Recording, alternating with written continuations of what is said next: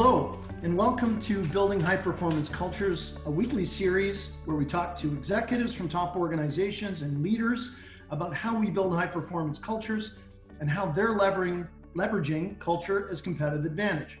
I'm Marty Parker, President and CEO of Waterstone Human Capital, and today we're talking about superhuman leadership and the power of rest, refocus, and recharge.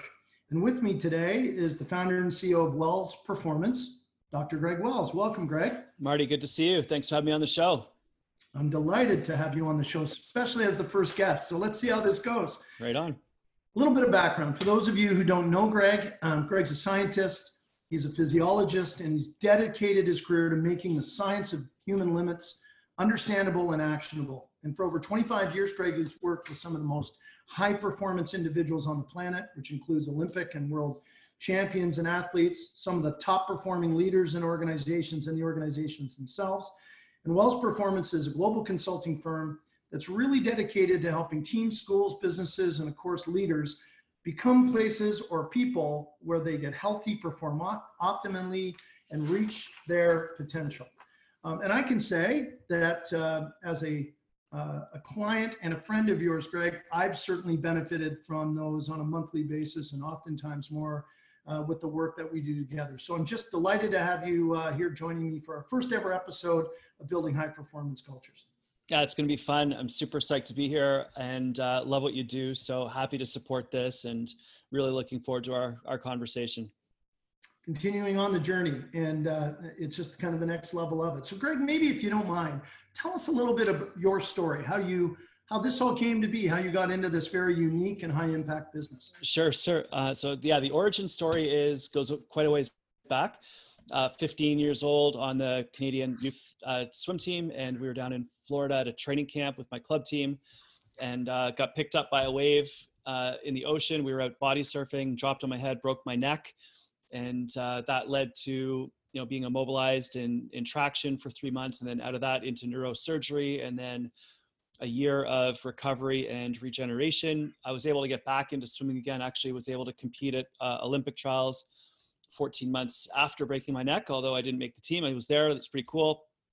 Went on to swim all the way through university, and that sparked my interest in kinesiology and the human body. So I took that at college, got out, started a consulting practice right away out of university, did that for a few years, rapidly hit a ceiling for what I was able to do with a kinesiology degree, went back, did a master's PhD, and consulted with the Canadian Olympic team throughout that time, built up my expertise in working with Olympic athletes as a physiologist.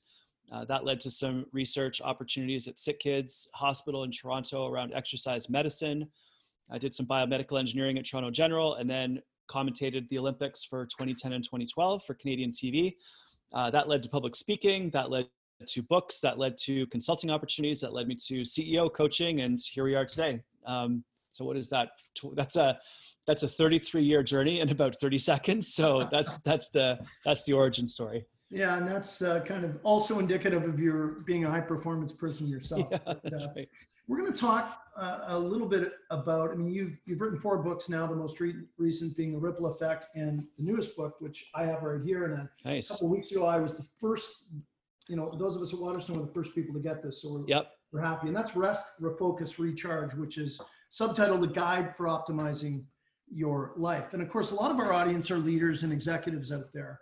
And this is a fascinating book. I've had the pleasure to read it and now go through it and read it a second time. So I wanted to start with kind of some of the chapter titles are really interesting here. And having read the book, I thought they were a great way to take us through kind of some of the highlights. But maybe give us a little background into the book, Greg, and then we'll jump into some of the kind of, I think, more salient points. Sure. So The Ripple Effect came out a few years ago, and that was a book that I wrote.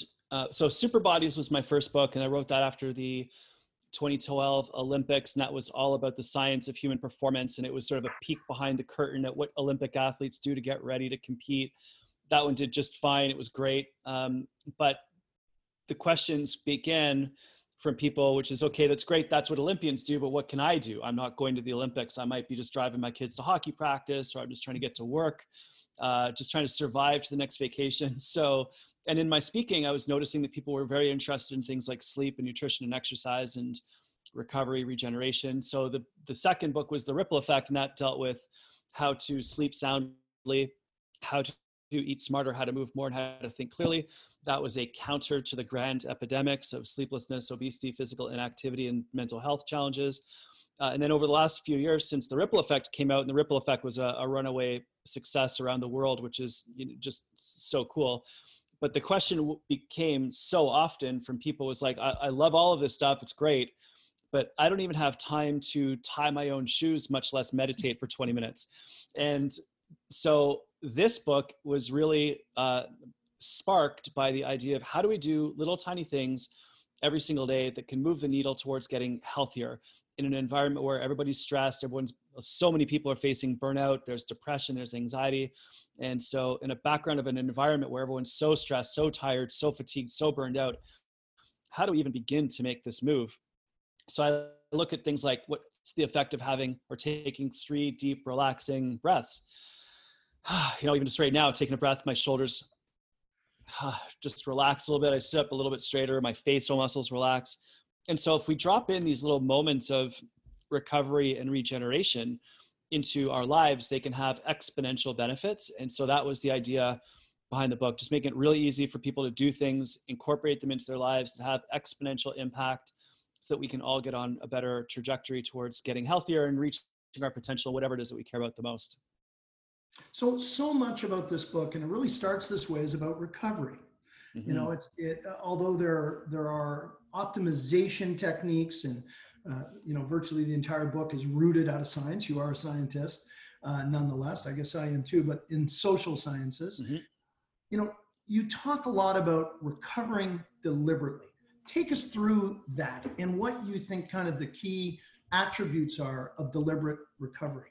Yeah, that's a really interesting idea. And as a physiologist for the Olympic team, that was my primary job. It's like, how do I help people get from one event to the next, or from one day to the next, or get through this training camp, or rest up for the Olympics? And so recovery was one of my primary jobs for many, many years with the Olympic team. And it was interesting to watch with athletes in the 80s and 90s. The philosophy was just train as hard as you can.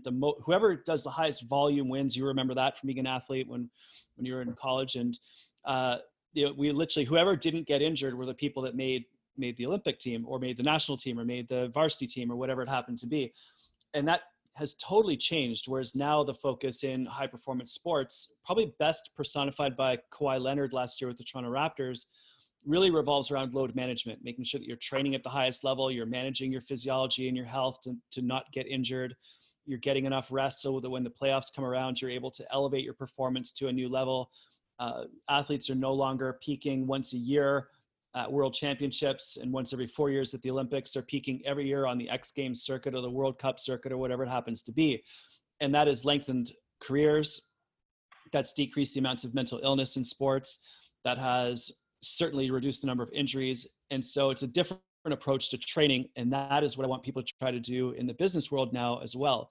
And that revolves for me first and foremost around making sure that people are sleeping well. That was probably the most popular topic in the Ripple Effect. So we dive into it deeper in the new book. And if we are sleeping well, that sets us up to do everything else better. The brain washes itself out. It clears out amyloid plaques that are associated with Alzheimer's disease. It gets rid of waste products.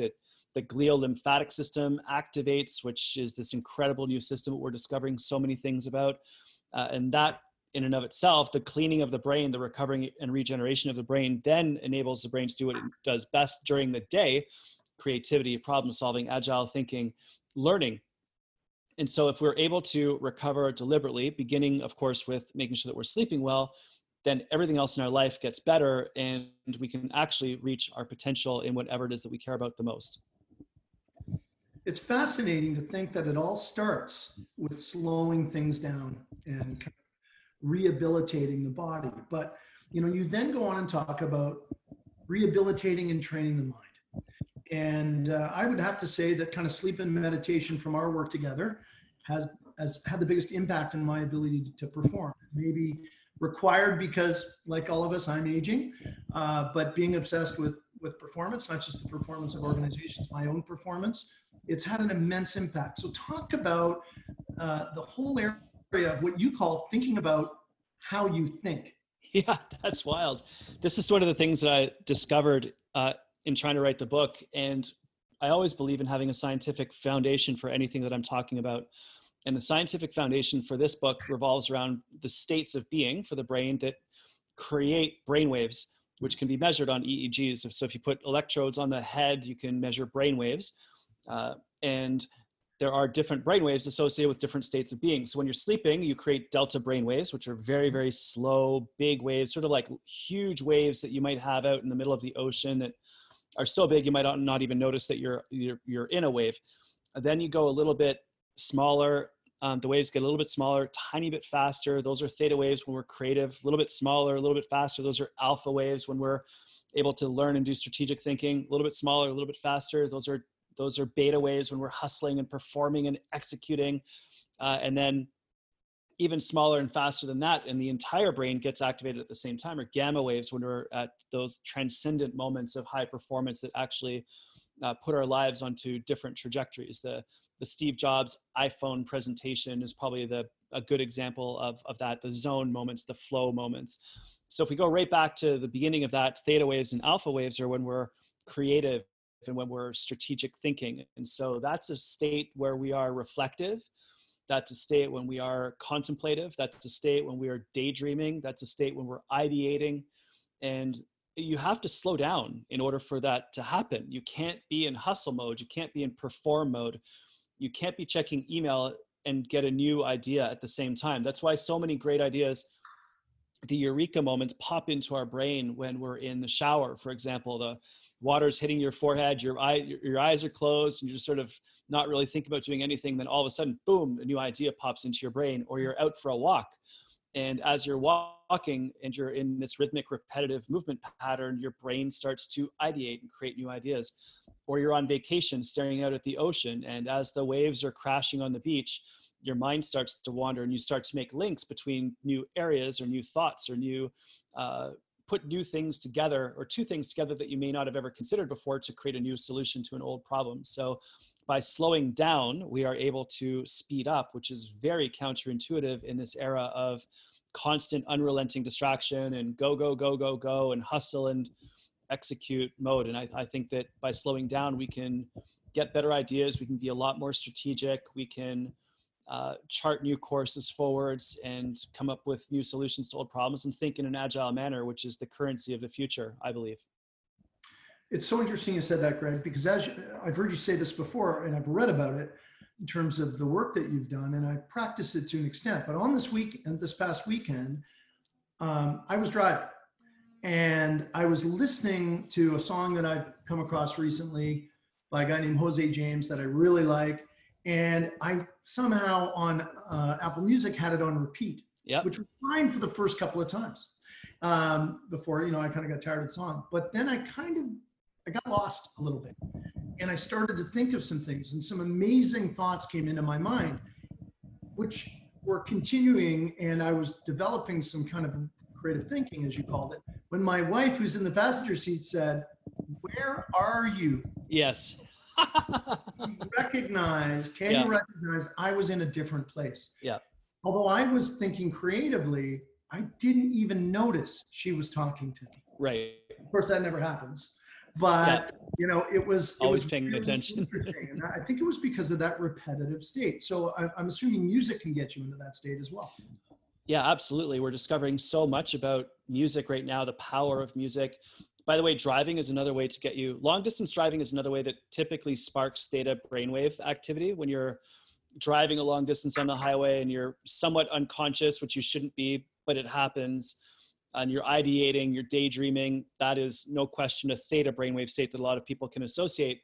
The other thing you mentioned is putting a song on repeat. If you put the same song on repeat and it's something that you've heard before, you're familiar enough with it that you recognize it, but you're not thinking about it, that will also drop you into alpha and theta wave brain states. So I actually believe that we can use music to amplify our life.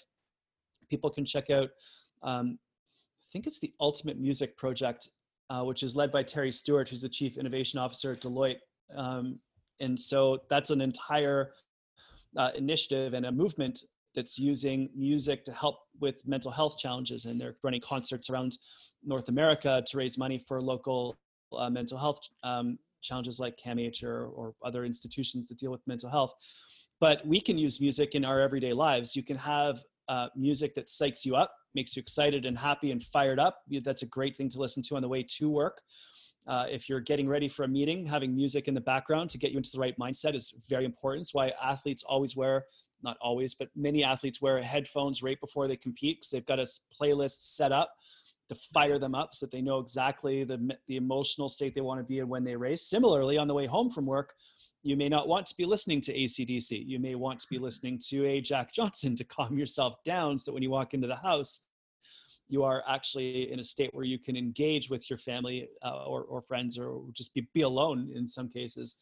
But that ability to do rhythm, and also actually when I wrote this book, I would put on a concert, and I just used a concert, Staying Live in Berlin. And so it was Sting from the Police playing music with the London Symphony Orchestra in Berlin. It was 90 minutes long.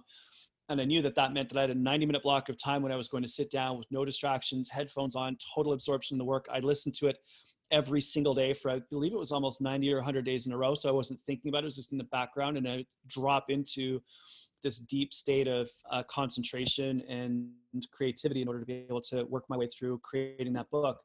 So there's no question we can use music to amplify our lives, and I'd love people to be deliberate about that and use all the incredible tools that are available to us now to get access to so much amazing music. And pretty much every day, anywhere, at any time, you can have access to any album ever created. So it's never been better for music lovers than it is right now. Thank you for that. And I want to come back to that term deliberate, because whether it's when you look at data, theta, alpha, beta, gamma, this can be a foreign language, right? Yeah.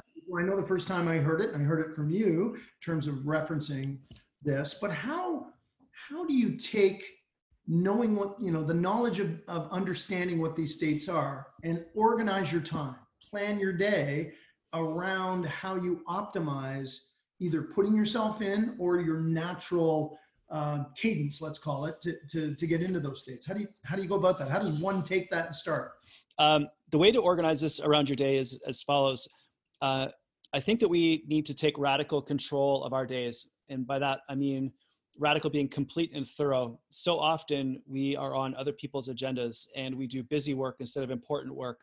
And I want us to, as leaders, make sure that we are doing what is important and what we want to be doing, so that we can get done what needs to get done.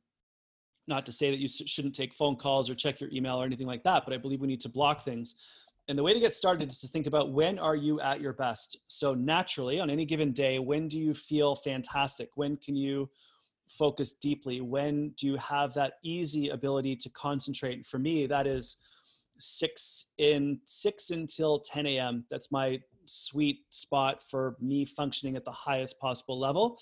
And so I'll get up at 5, do what I need to do. And then actually I'll start work at 6 and blast through until about 10:30.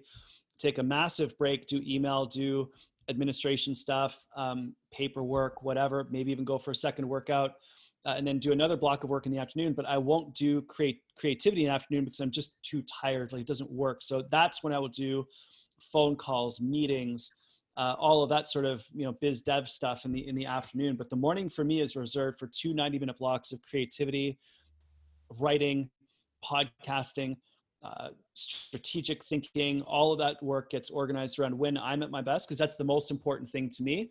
And then the secondary work, the more hustle, focus, inviting people on the podcast, or, writing up proposals to send out for new clients, that stuff all gets pushed into a different time of the day when I'm better able to execute. And so for me, the mornings are theta and alpha, which is creativity and strategic thinking. Mm-hmm. And my afternoons are based around delta wave work, which is focused execution.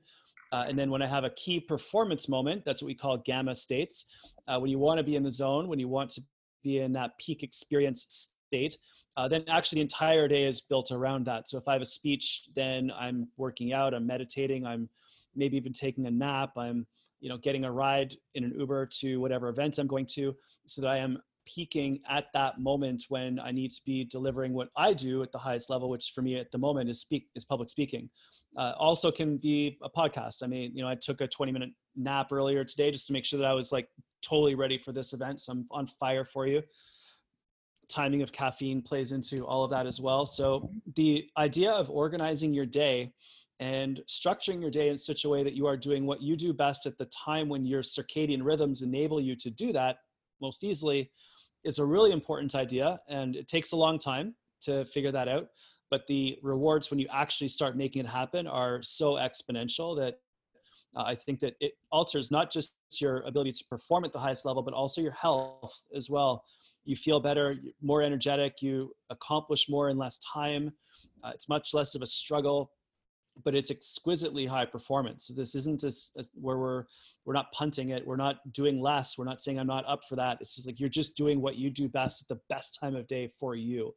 And that's really what it all revolves around. Yeah, and it's really about, as you said, radical control and radical attention. Mm-hmm. How you can optimize, the states that you want based around your own, I would say, physiology and some best scientific practices, right?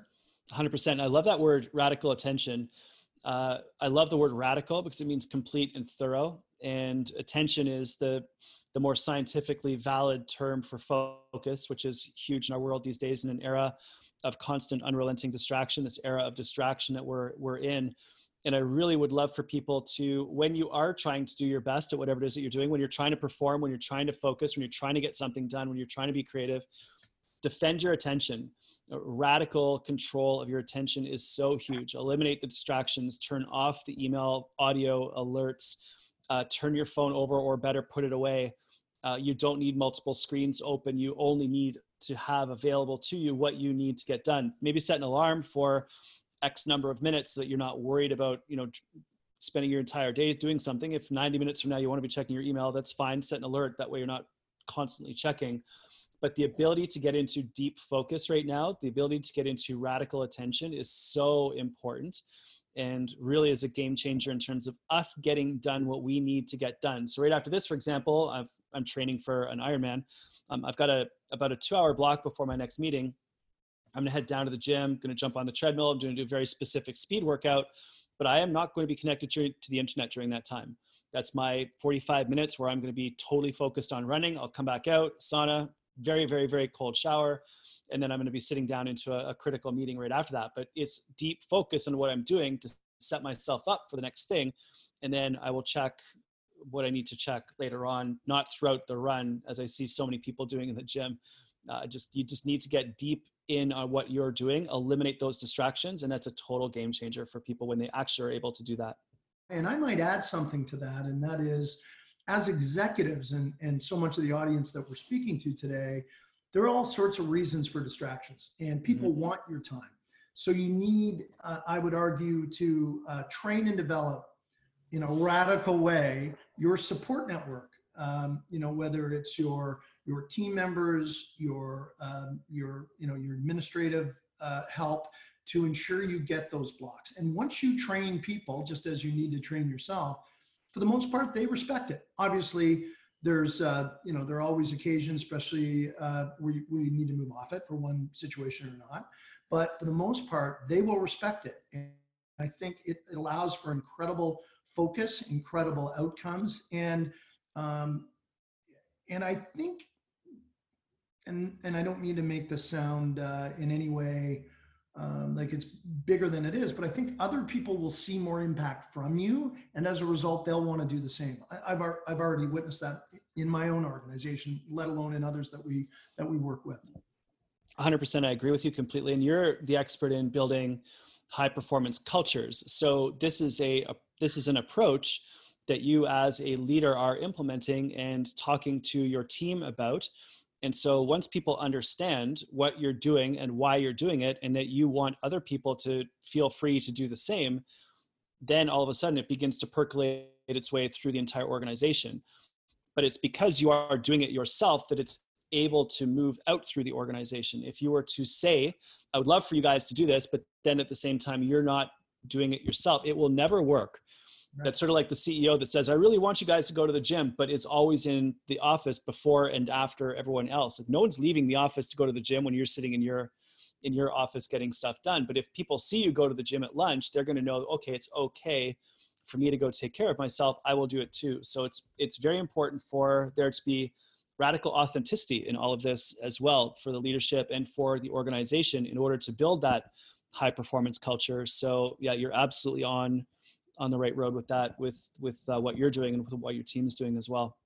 Well, it is a do what I, it's not a do what I say, do what I do environment. We know from all of Yeah. our research, from the work we do in our Waterstone Engage business today, which is culture and engagement measurement and consulting work, that leaders drive culture through their behavior and culture drives performance. So by that, it's leaders who set the behavior that drive the outcomes that lead to the performance. So 100%. Now, you're training for an Ironman, incredible. I know you've been and done these before and successfully, but this is maybe the worst segue I've ever done, from training and focus for an Ironman to what you talk about. You need to do less to achieve more. Now, that's a bit of a curve I'm throwing you here, but talk about doing less to achieve more and really what that means. Yeah. So I think that what the whole idea behind doing less to achieve more revolves around creating the environment where you can be creative. So it's create to be creative. And when we are hustling, when we are busy, when we are in execution mode, you create beta brainwaves. And it's a very important mode to be in. I think that you need to get stuff done. You need to answer emails. You need to create documents. You need to review proposals. You need to do the phone calls. You need to do the meetings. That's really important. And not to minimize any of that, we need to have focused time to get that stuff done. However, the higher you go within an organization, the higher you go in your career, the higher of a level of leadership and impact that you achieve, the less important and the less impactful the hustle and execute work becomes, and the more impactful opportunities will come from strategic thinking, from agile thinking, from learning, and from problem solving. And when you are able to decrease the amount that you are doing and slow down your brain waves, calm your body down, take a moment to ideate, then you're going to have the opportunity to have a different approach to the way that you're doing things. And so the only way for us to really exponentially improve ourselves physically, mentally, emotionally, and our businesses from an exponential growth perspective is going to be from making those changes. I was just reading about Snap, and they've been awarded by Fast Company the most innovative company of 2020, coming out of a situation where their stock price was down, I think, 86% at one point in 2016, 2017. And what their leadership did was they focused on a couple things radically, as Facebook, I think Facebook offered to buy them for $3 billion. They rejected it. And then Facebook took many of their key features and dropped it into Instagram to try to decimate that business. As that was happening, that's a moment when hustle and execute and just doing more wouldn't have served them. But what they did was they adopted a couple very specific things. They focused on one-to-one communication.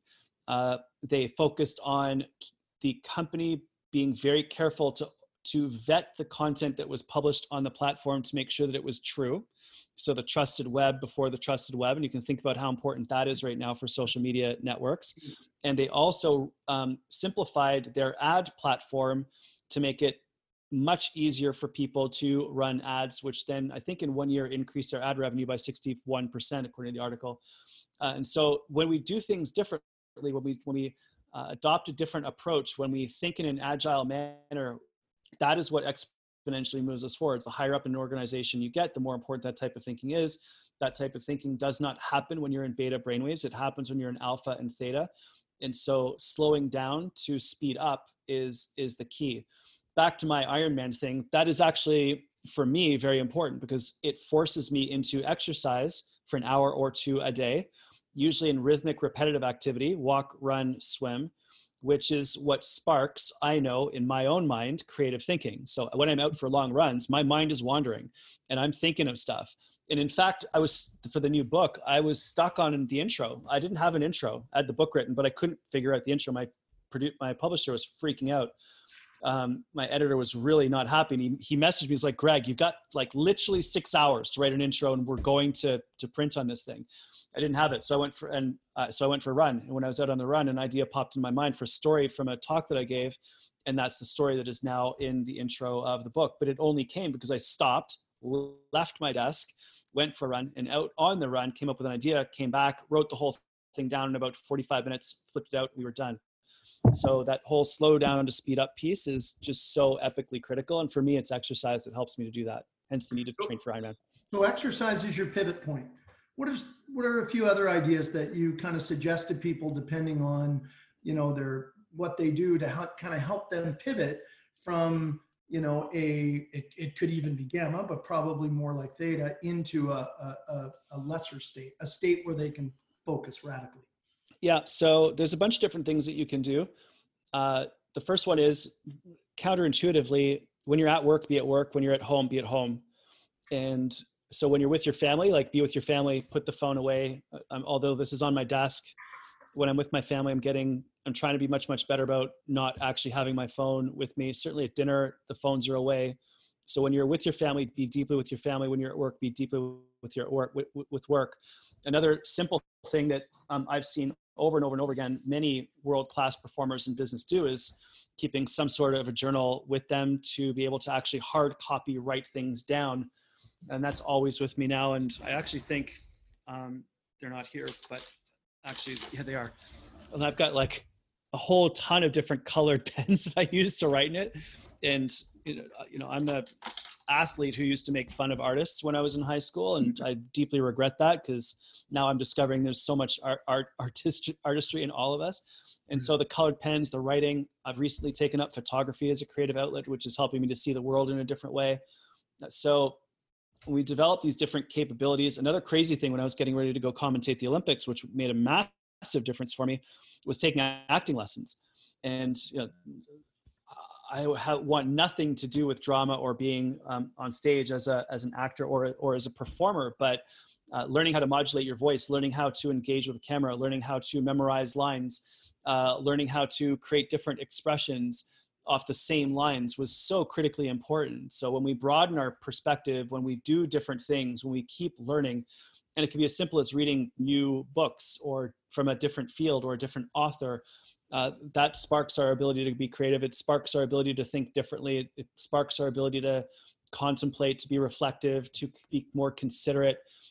And those are all elements which I think set you up for being a different type of leader and a higher performing leader, and ultimately live a much better, much more interesting life for you, for your family, for the people that work with you, in all aspects. So yeah, that's where I'm at recently with all of that. And who knows where it'll go, but having fun with all of those things. It's been a lot. It's been a really, really cool journey discovering all of that as I wrote the book over the last couple of years.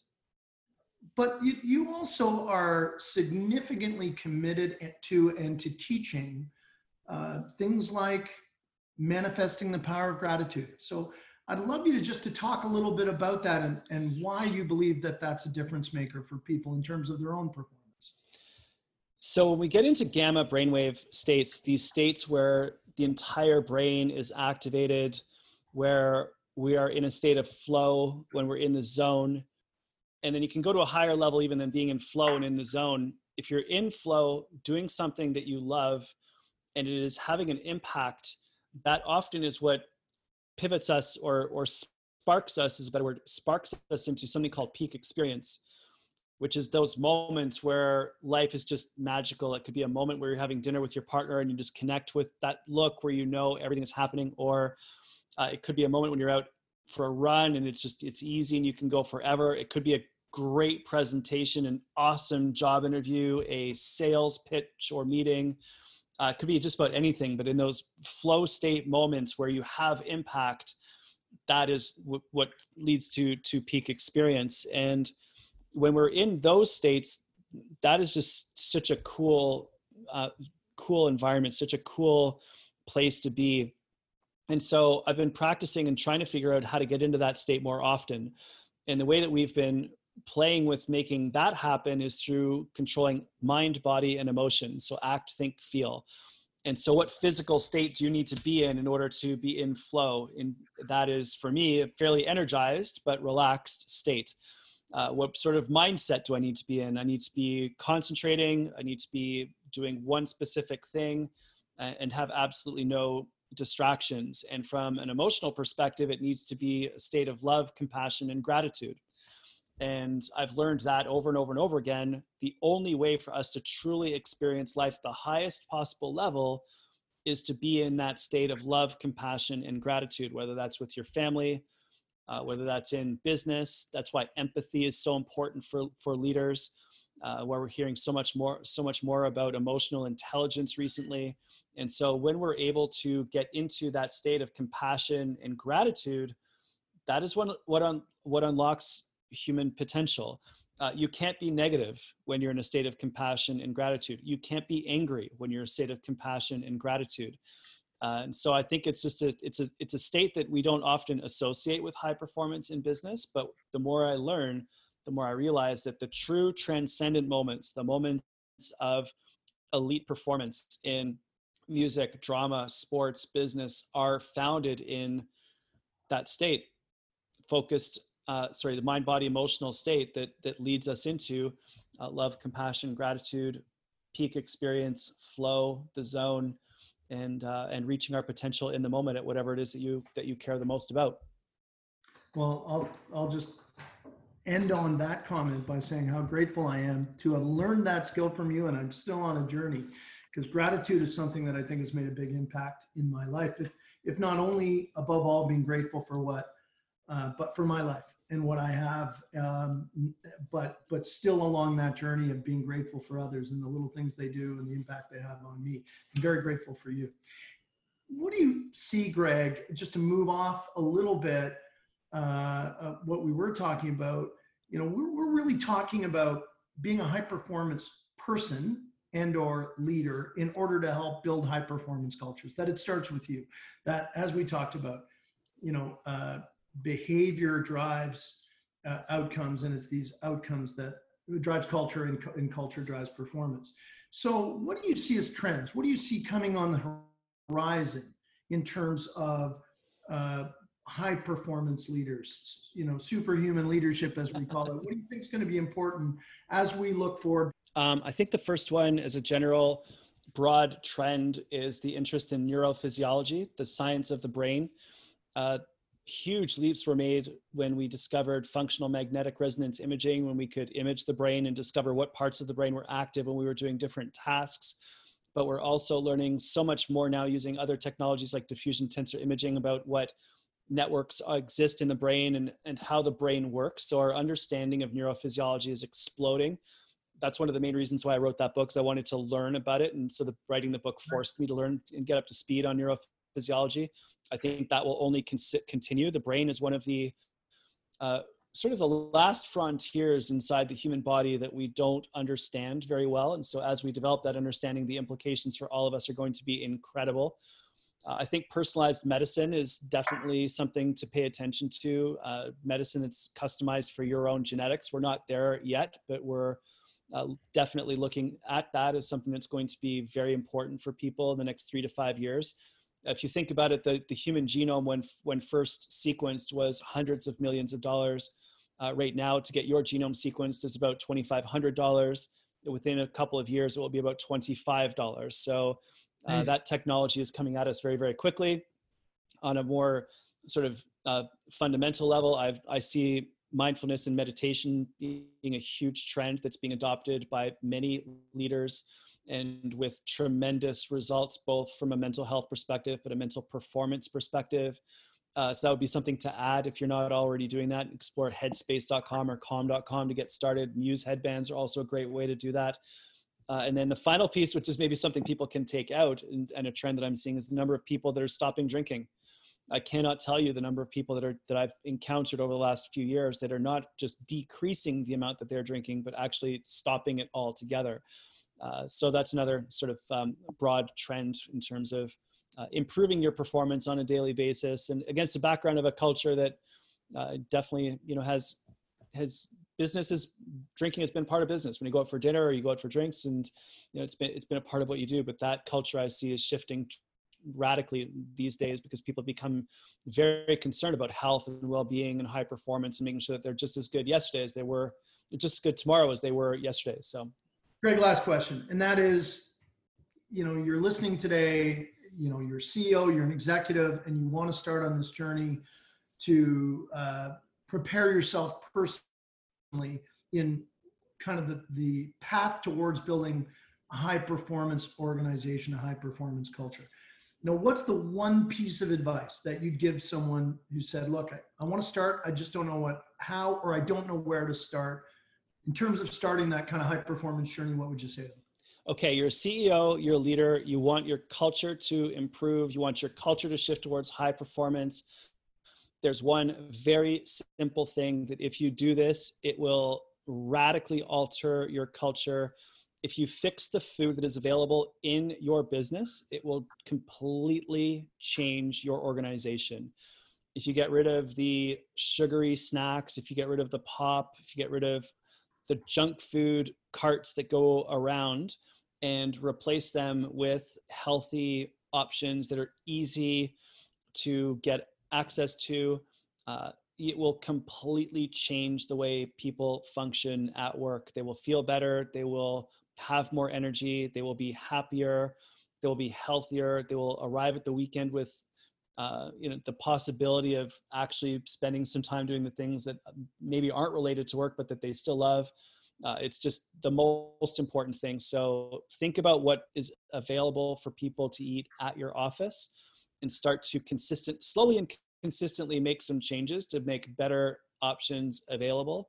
And that goes to what do you serve at meetings? What do you serve in boardrooms? What snacks are available for people? What type of food are you ordering when you go out for lunch, or are you ordering into the office to have for lunch? It all makes a difference. And if you want a fast hack to improving the culture of your company, fix the food. Fast hacking by fixing the food at the office. Yeah. Great way to start. Greg, on that note, and I'm practicing gratitude again, I want to thank you for being our inaugural guest on building high performance cultures. It does start with individual. I know this isn't the last time you're going to be on the show, whether I have to come and twist your arm another time, but I want to tell you that the things you do make an inordinate difference in people's lives. It certainly has in my life.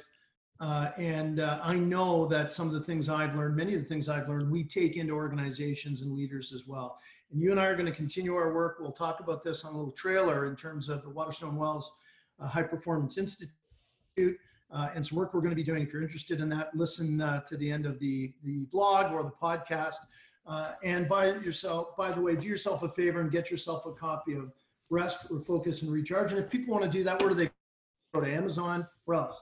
Amazon or any bookstore. It's available hard copy in bookstores and all the outlets in online for in Canada and the States. So yeah, check it out. And you can just go to my website as well, drgregwells.com, and it's on the homepage, and you can just click the links there. Dr. Greg Wells, my friend, thank you very much. And here's to a high performance afternoon. Right on, Marty. Thank you so much. I really appreciate it. I'm super grateful as well for your friendship and for all the things we've been able to do together, and also for the future. We're going to have a blast. We sure are.